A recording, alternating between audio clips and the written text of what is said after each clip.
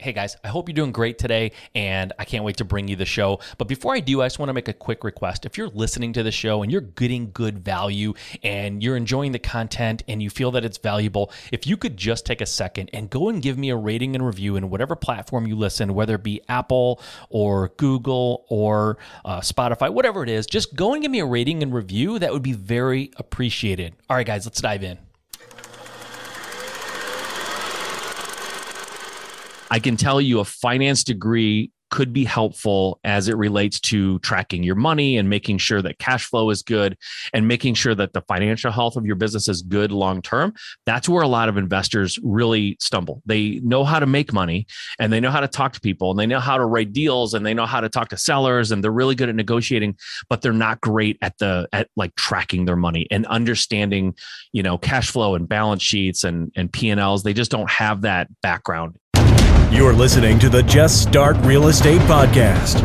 If you're serious about your real estate investing business and need real answers, you are in the right place. And now, your host, Mike Simmons. All right, thank you for joining me on Just Start Real Estate. I appreciate you being back here for another replay of my live Q&A that we do on Wednesdays, every Wednesday at 7 p.m. Eastern Time, 4 p.m. Pacific. And this was a really, really good one. We talked about being an investor as a college student. What does that look like? Should you wait? Should you save money? Wait till you graduate? Should you just dive in and go for it while you're in college? We also talked about the best way to look for buyers. As a wholesaler, when we get deals under contract, we need to find buyers for those deals, other real estate investors, house flippers, and landlords.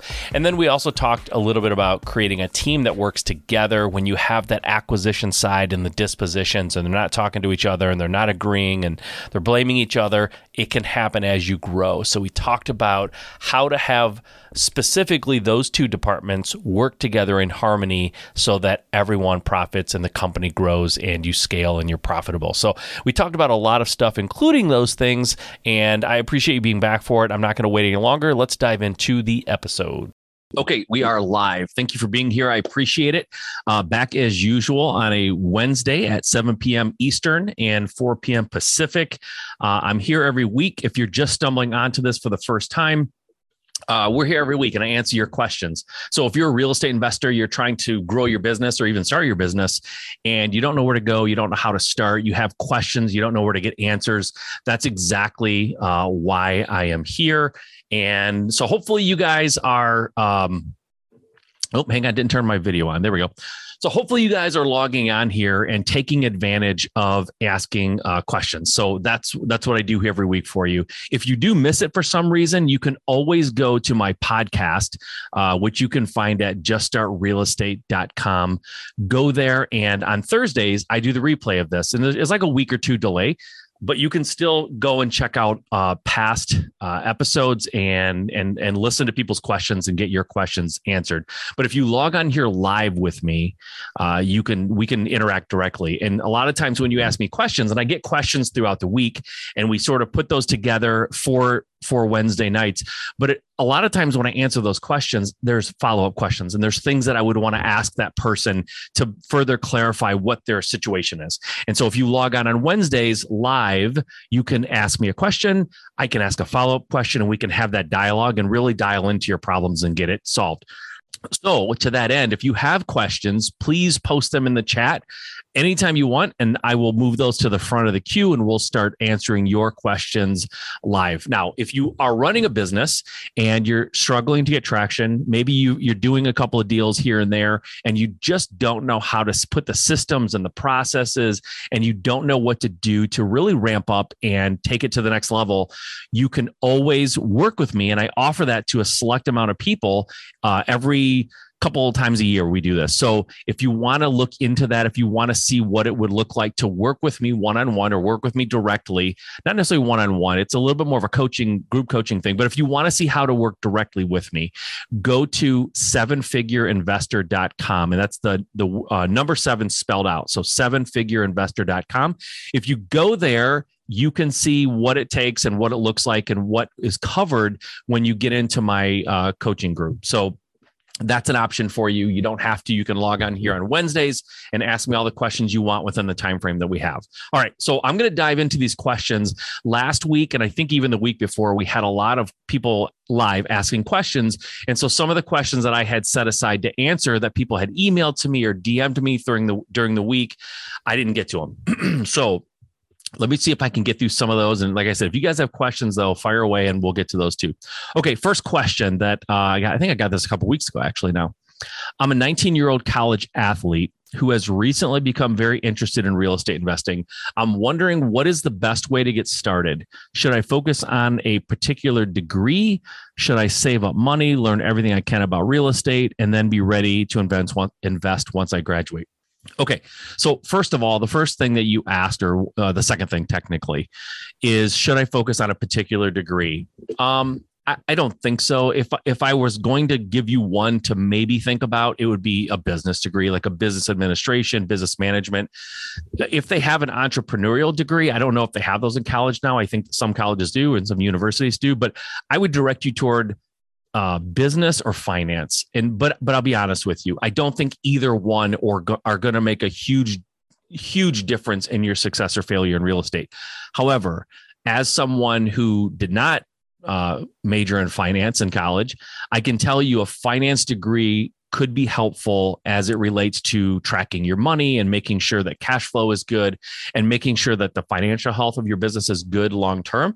That's where a lot of investors really stumble. They know how to make money and they know how to talk to people and they know how to write deals and they know how to talk to sellers and they're really good at negotiating, but they're not great at like tracking their money and understanding, cash flow and balance sheets and P&Ls. They just don't have that background. And so they trust it to somebody else and they don't check on it enough and they can't do any sort of audits or quality control because they don't know it. Okay. So it's just like when you take your car to a mechanic, if you don't know how to fix cars, you just drop it off, you tell them what noise it's making and you hope that they can fix it. And then when they're done and they say they fixed it, you just say, okay, and you drive away. Sometimes people treat their business that way because they don't understand finances well enough. So again, if you want to pursue that, degree and you want to get something in finance or just general business, that could be helpful, but it's not going to make or break. So if you make the wrong decision on a degree, don't worry. It's not going to stop you from success in real estate. I'm going to save the best way to get started. The first thing you asked, I'm going to move on to the next question real quick. Should I save up money, learn everything I can about real estate, and then be ready to invest once I graduate? I don't think you have to wait until you graduate, honestly. Saving money is fine, but there's ways to get money for real estate transactions. So, if you're listening to this, you don't necessarily need a lot of your own personal money to do real estate. And, but if you have it, that's great. It certainly doesn't hurt, but it's not going to stop you. So don't feel like you have to save money before you get started. And then as far as, waiting until you graduate, I don't know what your course load looks like. I don't know how busy you are and how many hours of your week it takes to do what you have to do for your classes. So I would say you can start while you're in college. And I know people who have. I've interviewed people who have been very successful and they started in college. And before they graduated, they had this real estate business that was doing really, really well. But if you're barely kind of getting through college and maybe you have to work to pay for college and college is, the studying and going to classes taking up all your time, don't add stress to it by trying to do and learn real estate and go out there and perform in the real estate world. It'll be a little bit stressful, probably won't be the best way to get started. But if you're the kind of college student where maybe it's getting paid for you and the class load is just not that crazy and you've got all kinds of time, then I would say get started right away. And the best way to get started really is to find a mentor or a coach, somebody who can help guide you and tell you what you should be doing first, second, and third, so you don't waste a lot of time or money. But honestly, you can get started in a lot of ways. Rentals are a great way to get started because once you find the rental and get it renovated and rented, it's hands off. It's sort of hands free. So you could do as many of those a year as you're comfortable with and just realize once they're rented, you shouldn't have too much involvement if you use a management company. So that's really attractive to a lot of people when they're either busy with their job in college or just don't have a lot of free time because maybe they have a family and kids and things like that. So rentals can be good for that reason. Flipping and wholesaling can certainly work. Wholesaling is probably going to take more time out of your day and out of your week than flipping would. And there's a lot of reasons for that. And we can get, deep into that if you want to talk about flipping and wholesaling. But probably buying rentals and just being real cautious about how you do that and how much time you're spending on that while you're in college. And then once you graduate, you have these assets that are making you money every month and hopefully appreciating in value if you bought them right.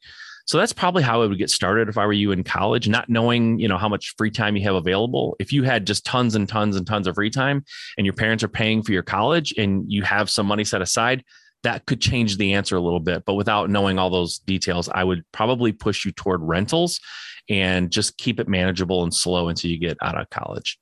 Okay, next question. I'm about to put an offer into a wholesaler for the first time.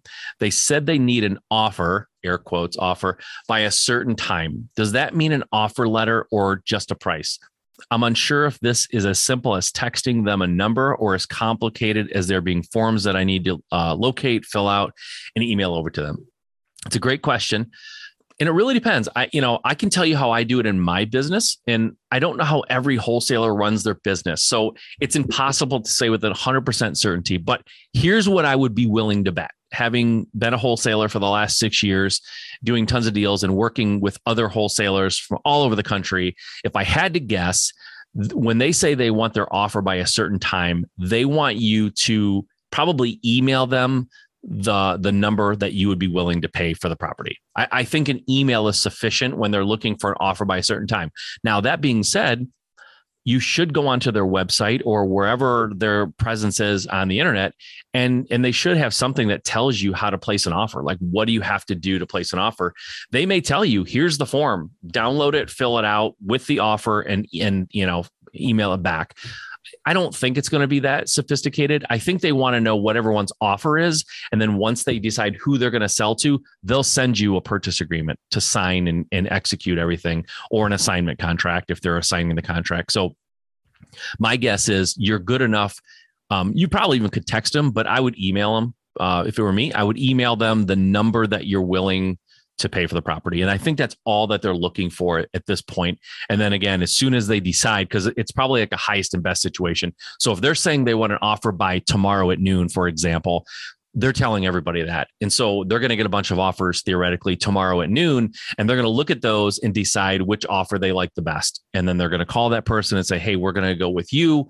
We're going to, email you the assignment contract, just sign it and get your deposit over to me. That'll be the next thing. Is if they accept your offer, they're going to want a deposit. And so you're going to have to be ready for that. And everybody's different, but I'm assuming, depending on how much the house is and what state you're in, they're probably going to want between $1,000 and $3,000 down probably.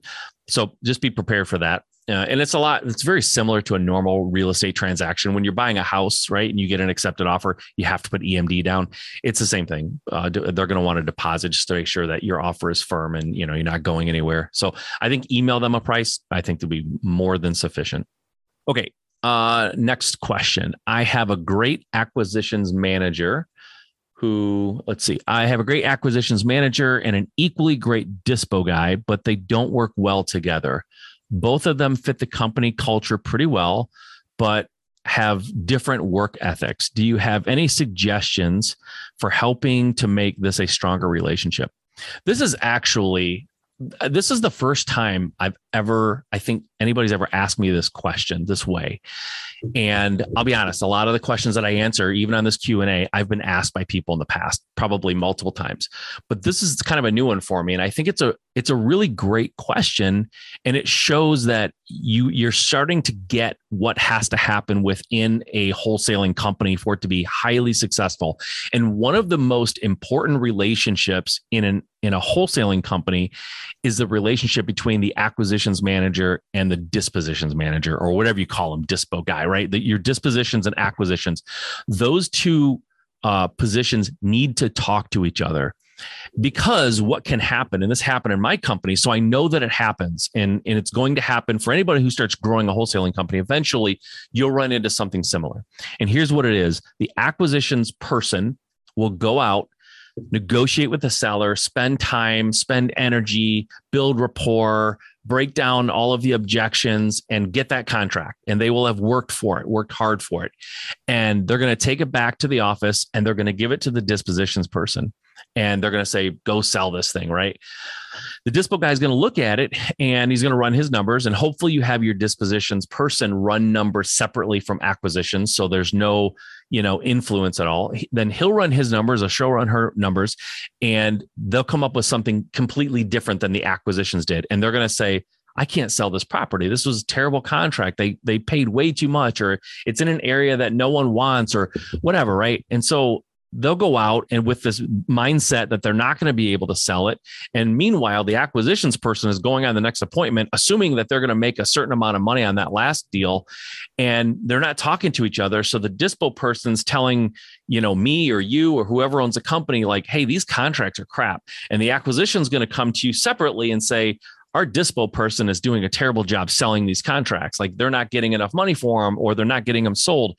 And they're kind of going to be coming to you for this, but they need to talk to each other. When the acquisitions person decides what they would offer on a house, and if your acquisitions person is doing a really good job up front and doing their own due diligence, they know before they go on that appointment what they're going to offer, or the most that they're going to offer for that property. So they should be reaching out to the dispo person before the appointment and saying, hey, this is the house that I'm going to go see tomorrow or 2 days from now or on Friday or next week or whatever. Here's what I found, and this is what I'm planning on offering them. Can you run your comps? Can you run your analysis? Tell me what you think the ARV is. Tell me what you think our buyers will pay for this. And let's collaborate and make sure that the number that we come up with, we both agree is a good number. And so when that acquisition person goes out, he goes out with, or she goes out, whatever, with way more confidence that when they get that under contract and they bring it back, we're going to be successful. And the dispositions person, when that contract comes in, they can say, yep, I've already looked at this one. I talked to the acquisitions person. We both are on the same page. This is a good contract. And you eliminate them coming to you and complaining about each other. And then you also eliminate them being frustrated with each other, and maybe one or both of them leaving the company eventually because they don't think the other person is doing a good job. Sometimes it's a miscommunication. If the acquisition person looks at a property and says, this thing, when it's fully renovated or whatever, it can sell for $200,000. If the dispo person looks at it and says, that'll never sell for more than $100,000 in any condition, like, that's a humongous gap. Somebody is probably way, way off on their calculation. Like, they're totally missing it. And if they can work that out before the offer is made and the contract is written, so much smoother, so much better. Everyone's happier. You make more money. So somebody is wrong in that scenario when there's that big of a gap. So they need to come together and figure it out. And if they can't figure out, and the one person says, nope, it's definitely 200, and the other person said, nope, it's definitely 100, then that's a coachable moment. You can go in there as the owner of the company and say, hey guys, let's take a look at this. And you can sort of, resolve that issue. And hopefully they'll learn something when you resolve it. And then next time they come together, they'll be smarter, better, more educated about how to do that. So those two positions must talk. And you said they have, in the question here, they both fit the company culture. That's great. But they have different work ethics. That is a little bit of a problem, okay? Because they both should have a good work ethic. So if they have different work ethics, I don't know what that means exactly. Like, one works in the morning, one works at night. Because if you're telling me one is a hard worker and one is not, the not hardworking person, if they still fit your company culture and they're not hardworking, like, obviously that's a problem. I don't think that's what you're saying, but I don't know if that would be a follow-up question. What do you mean different work ethics? I don't care. They don't both have to have the same work ethic necessarily, but they have to understand how to comp properties, and they have to come together on that. If one of them's harder worker than the other, that's whoever manages them has to deal with that. It shouldn't necessarily make a difference. Usually acquisition people are very high energy, very high strung, very driven, and that's fine. Dispo, a lot of times are that too. They don't have to be. So I don't know that matters so much. What matters is that they talk, that they collaborate, and they come to an agreement on properties before it gets too far in the process. So I don't know about the work ethic thing. I would need to hear more about that. But their relationship will be stronger if they understand where each other is coming from. And they'll do that by communicating. They have to communicate. And if that means you have to mandate that they sit down every week for an hour and go over all the deals, and the dispo person can tell them why they're struggling to sell a property, because acquisition people, they're wired to get contracts. That's it. And sometimes they have a tendency to overlook some of the warts on a property because they just want to sign that contract and move on. Like a lot of times they're getting compensated by how many deals they get, right? So they need to sit down and understand if there's something fundamental or even like physically with a property, if there's something fundamentally wrong with the properties that they're getting. Let's just say, for example, they're getting them in a neighborhood or in a part of the town that just you can't sell. No buyers want it. It's just like kind of, a dead zone as far as selling.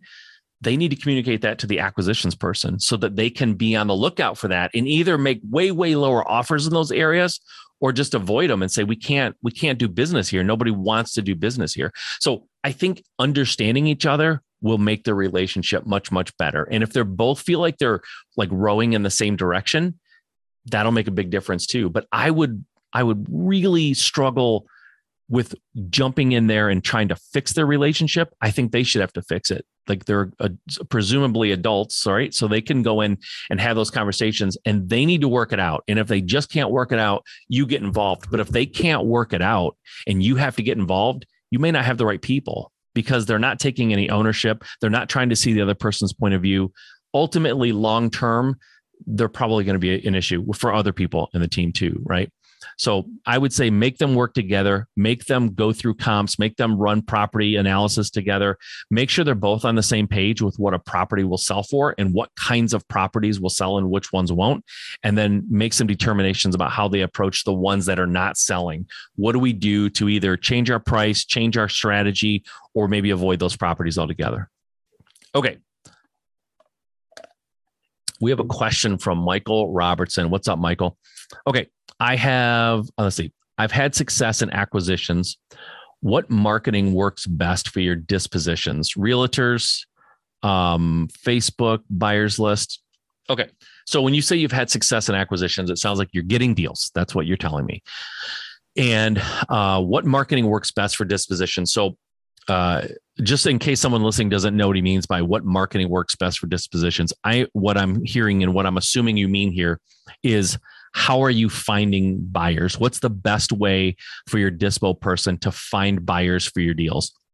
Without a doubt, the best way is a buyer's list. So as a wholesaler, Michael, you really have to understand that other than your processes and your systems that you've put in place that are maybe really effective and efficient for your business, probably the single biggest and most valuable asset inside of a wholesaling company is your buyer's list. It just is. I've said it many times. If I sold my company, a lot of what I am going to be selling it for has to do with my buyer's list and how good my buyer's list is. And here's why. 6 years ago, when I started wholesaling, I was a flipper before that for about 6 years. When I started wholesaling, we would make a certain amount of money on average on houses that we were selling. And there was a small handful of people that I was selling to. And they were mostly house flippers and landlords that I had created relationships with for the first 6 years of my time in real estate. And so I reached out to the people I knew and said, hey, I've got this property. Here's what I'm asking. What do you think? And they would buy them. And I started my business that way, my wholesaling business.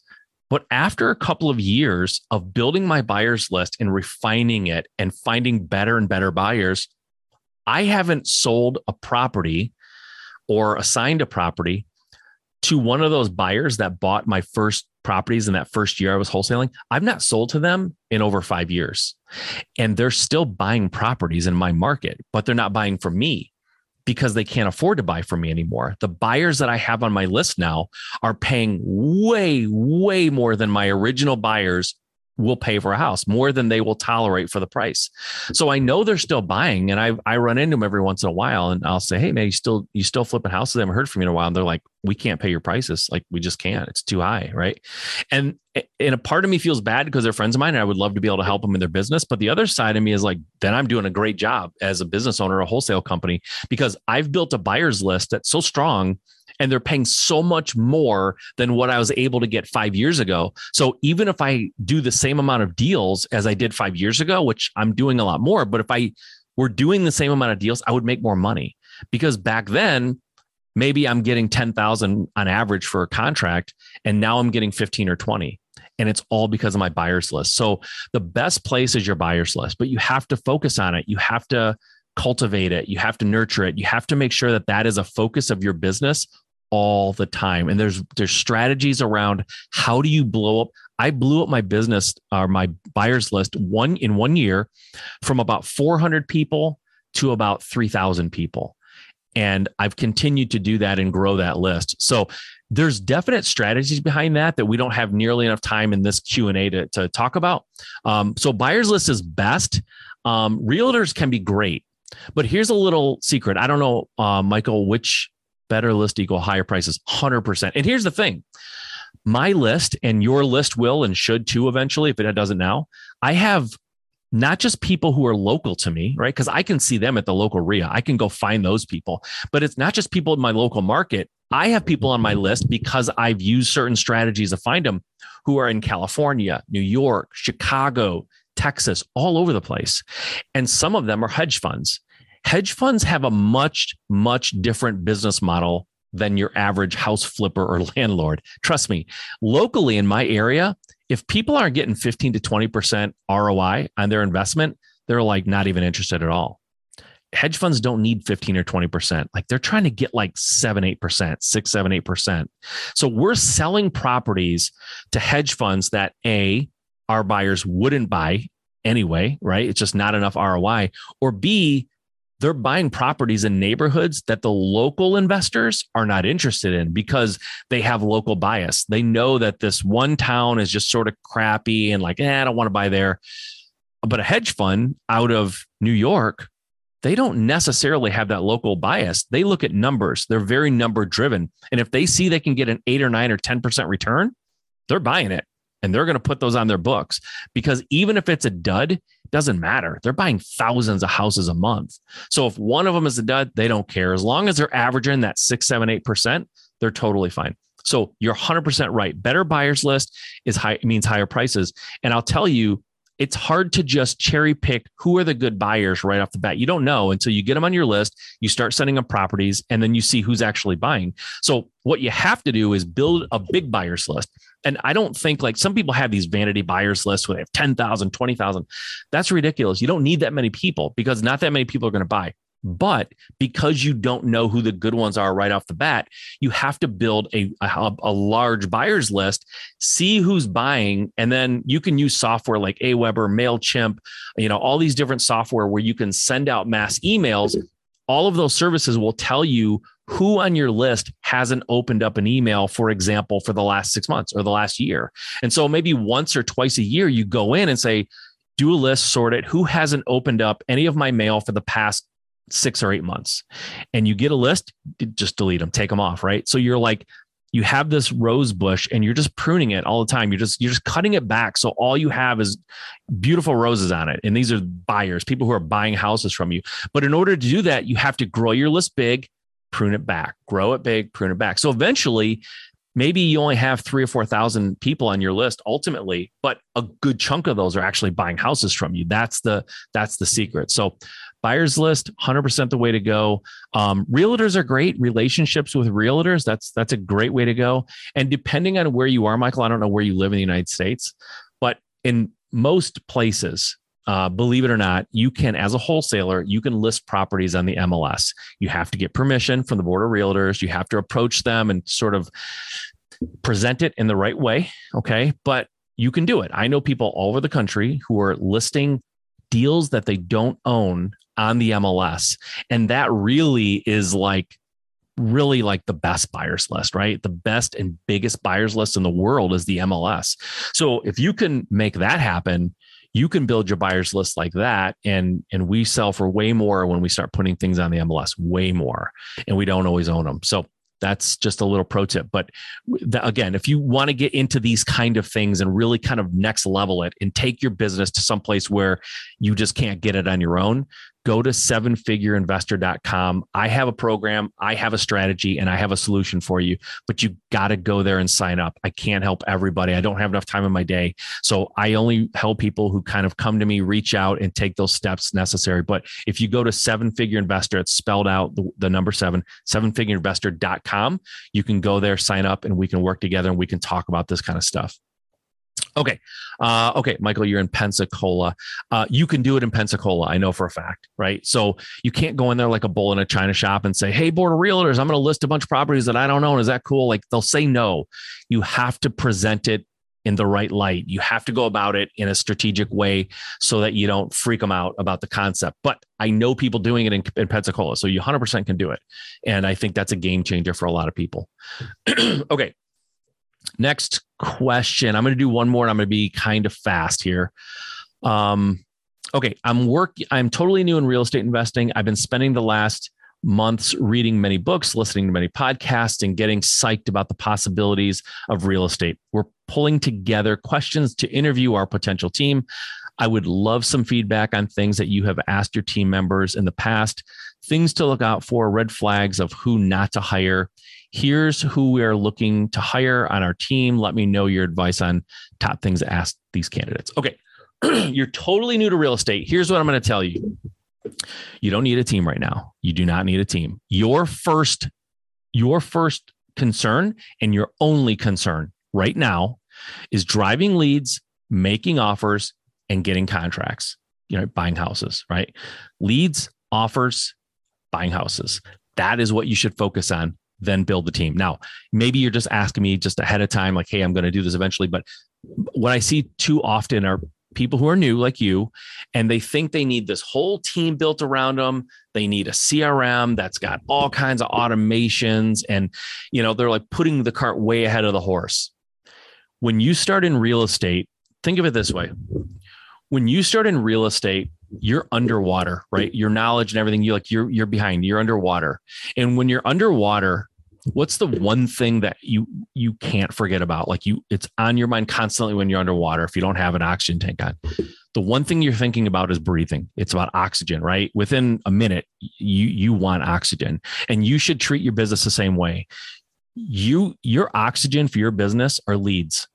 If you're not getting leads, your business is dying. Before it even starts, it's dying. And if you're not making offers, you're kidding yourself about being in the real estate business. So I'm going to answer your question, but I'm going to ask you to really put it on the shelf. Take it as information that's good for another day. But right now, how do you get leads? How many offers are you making a day? I'm going to tell you right now, if you're not making 5 offers a day, 10 offers a week, 15 offers a week at the minimum. I'd like to see 5 offers a day. If you're not doing that, all the team in the world is not going to help you. Your CPA will have nothing to do at the end of the year because you don't have any deals, right? Your attorney, your real estate agent, property managers, none of them have anything to tell you because you don't have any deals, right? So this is like what happens after the deals start coming in. So focus on deals first. I'm telling you, I know it sounds simplistic and maybe you think I'm just being a little, kind of silly about it. I'm not. I've seen people not ever get started because they worry too much about what they have to do a year from now, and they didn't focus on what they need to do today. So today you need leads. But I'll answer you real quick. CPA, tax advisor, I would ask them what percentage of their clients are real estate investors. And if you don't hear a number higher than 25%, go to somebody else. That's a CPA you don't want to deal with.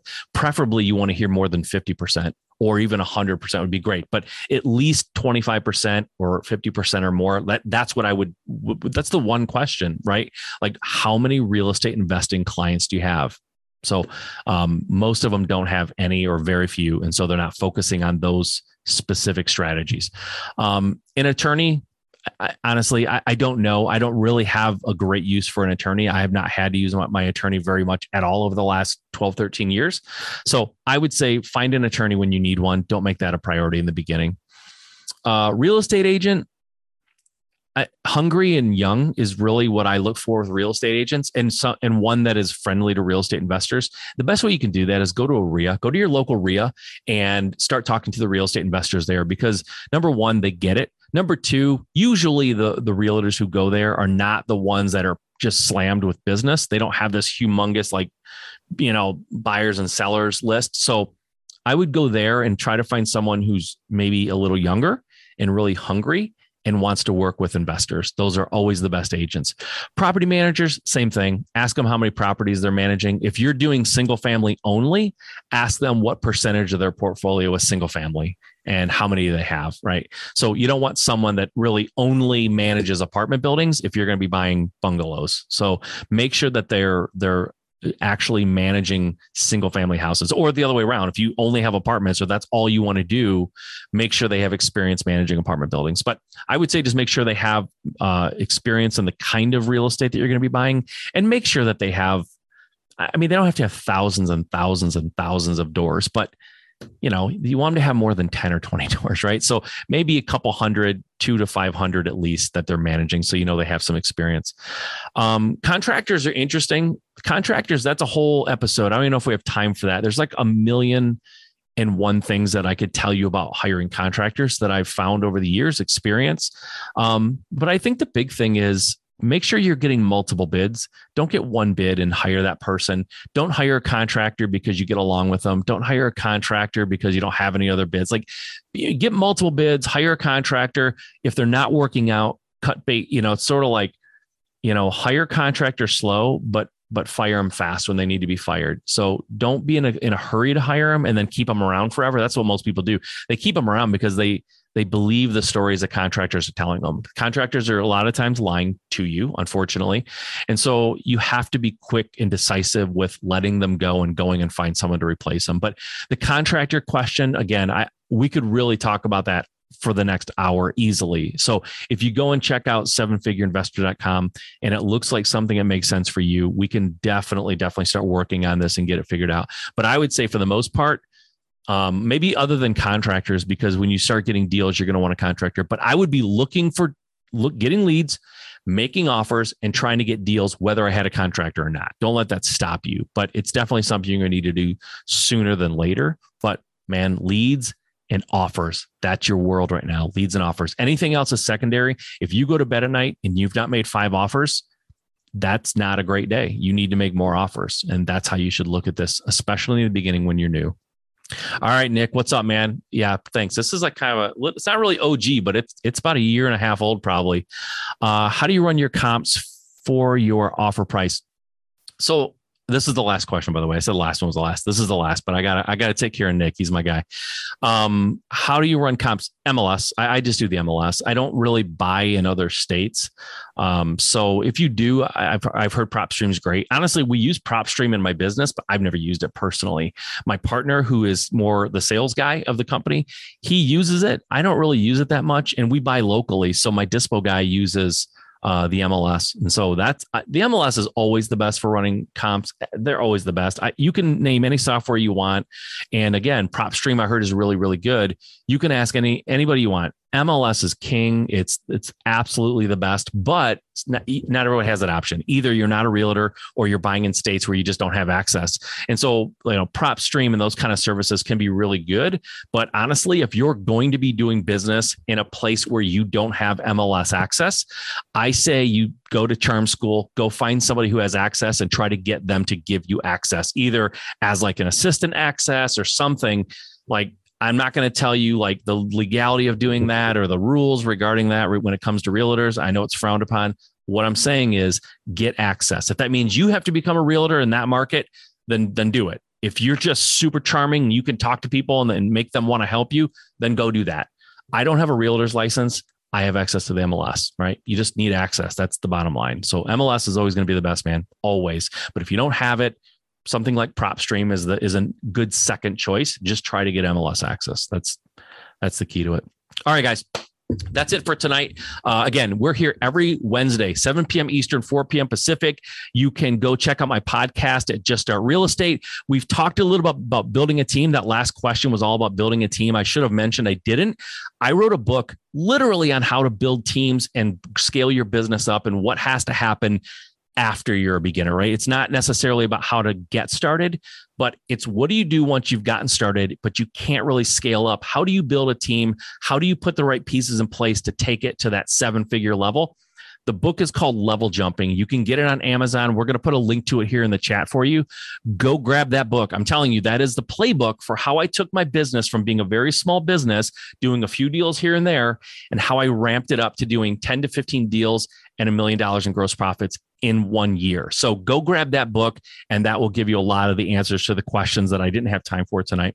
Okay, guys, we'll see you next week. Get out there, like I said to the last guy, get out there and get started. Just start making offers, getting deals under contract. That's how you do this. Even when you're established and scaled up, making offers and getting deals. That's what this business is built on. Don't kid yourself. Get out there and do it. We'll see you next week. All right, I hope you enjoyed that. Remember, I do these Q&As live on Facebook on Wednesdays at 7 p.m. Eastern, 4 p.m. Pacific. I hope you enjoyed this. Tune in next week for another installment of live Q&As answering your questions. Okay, until next time.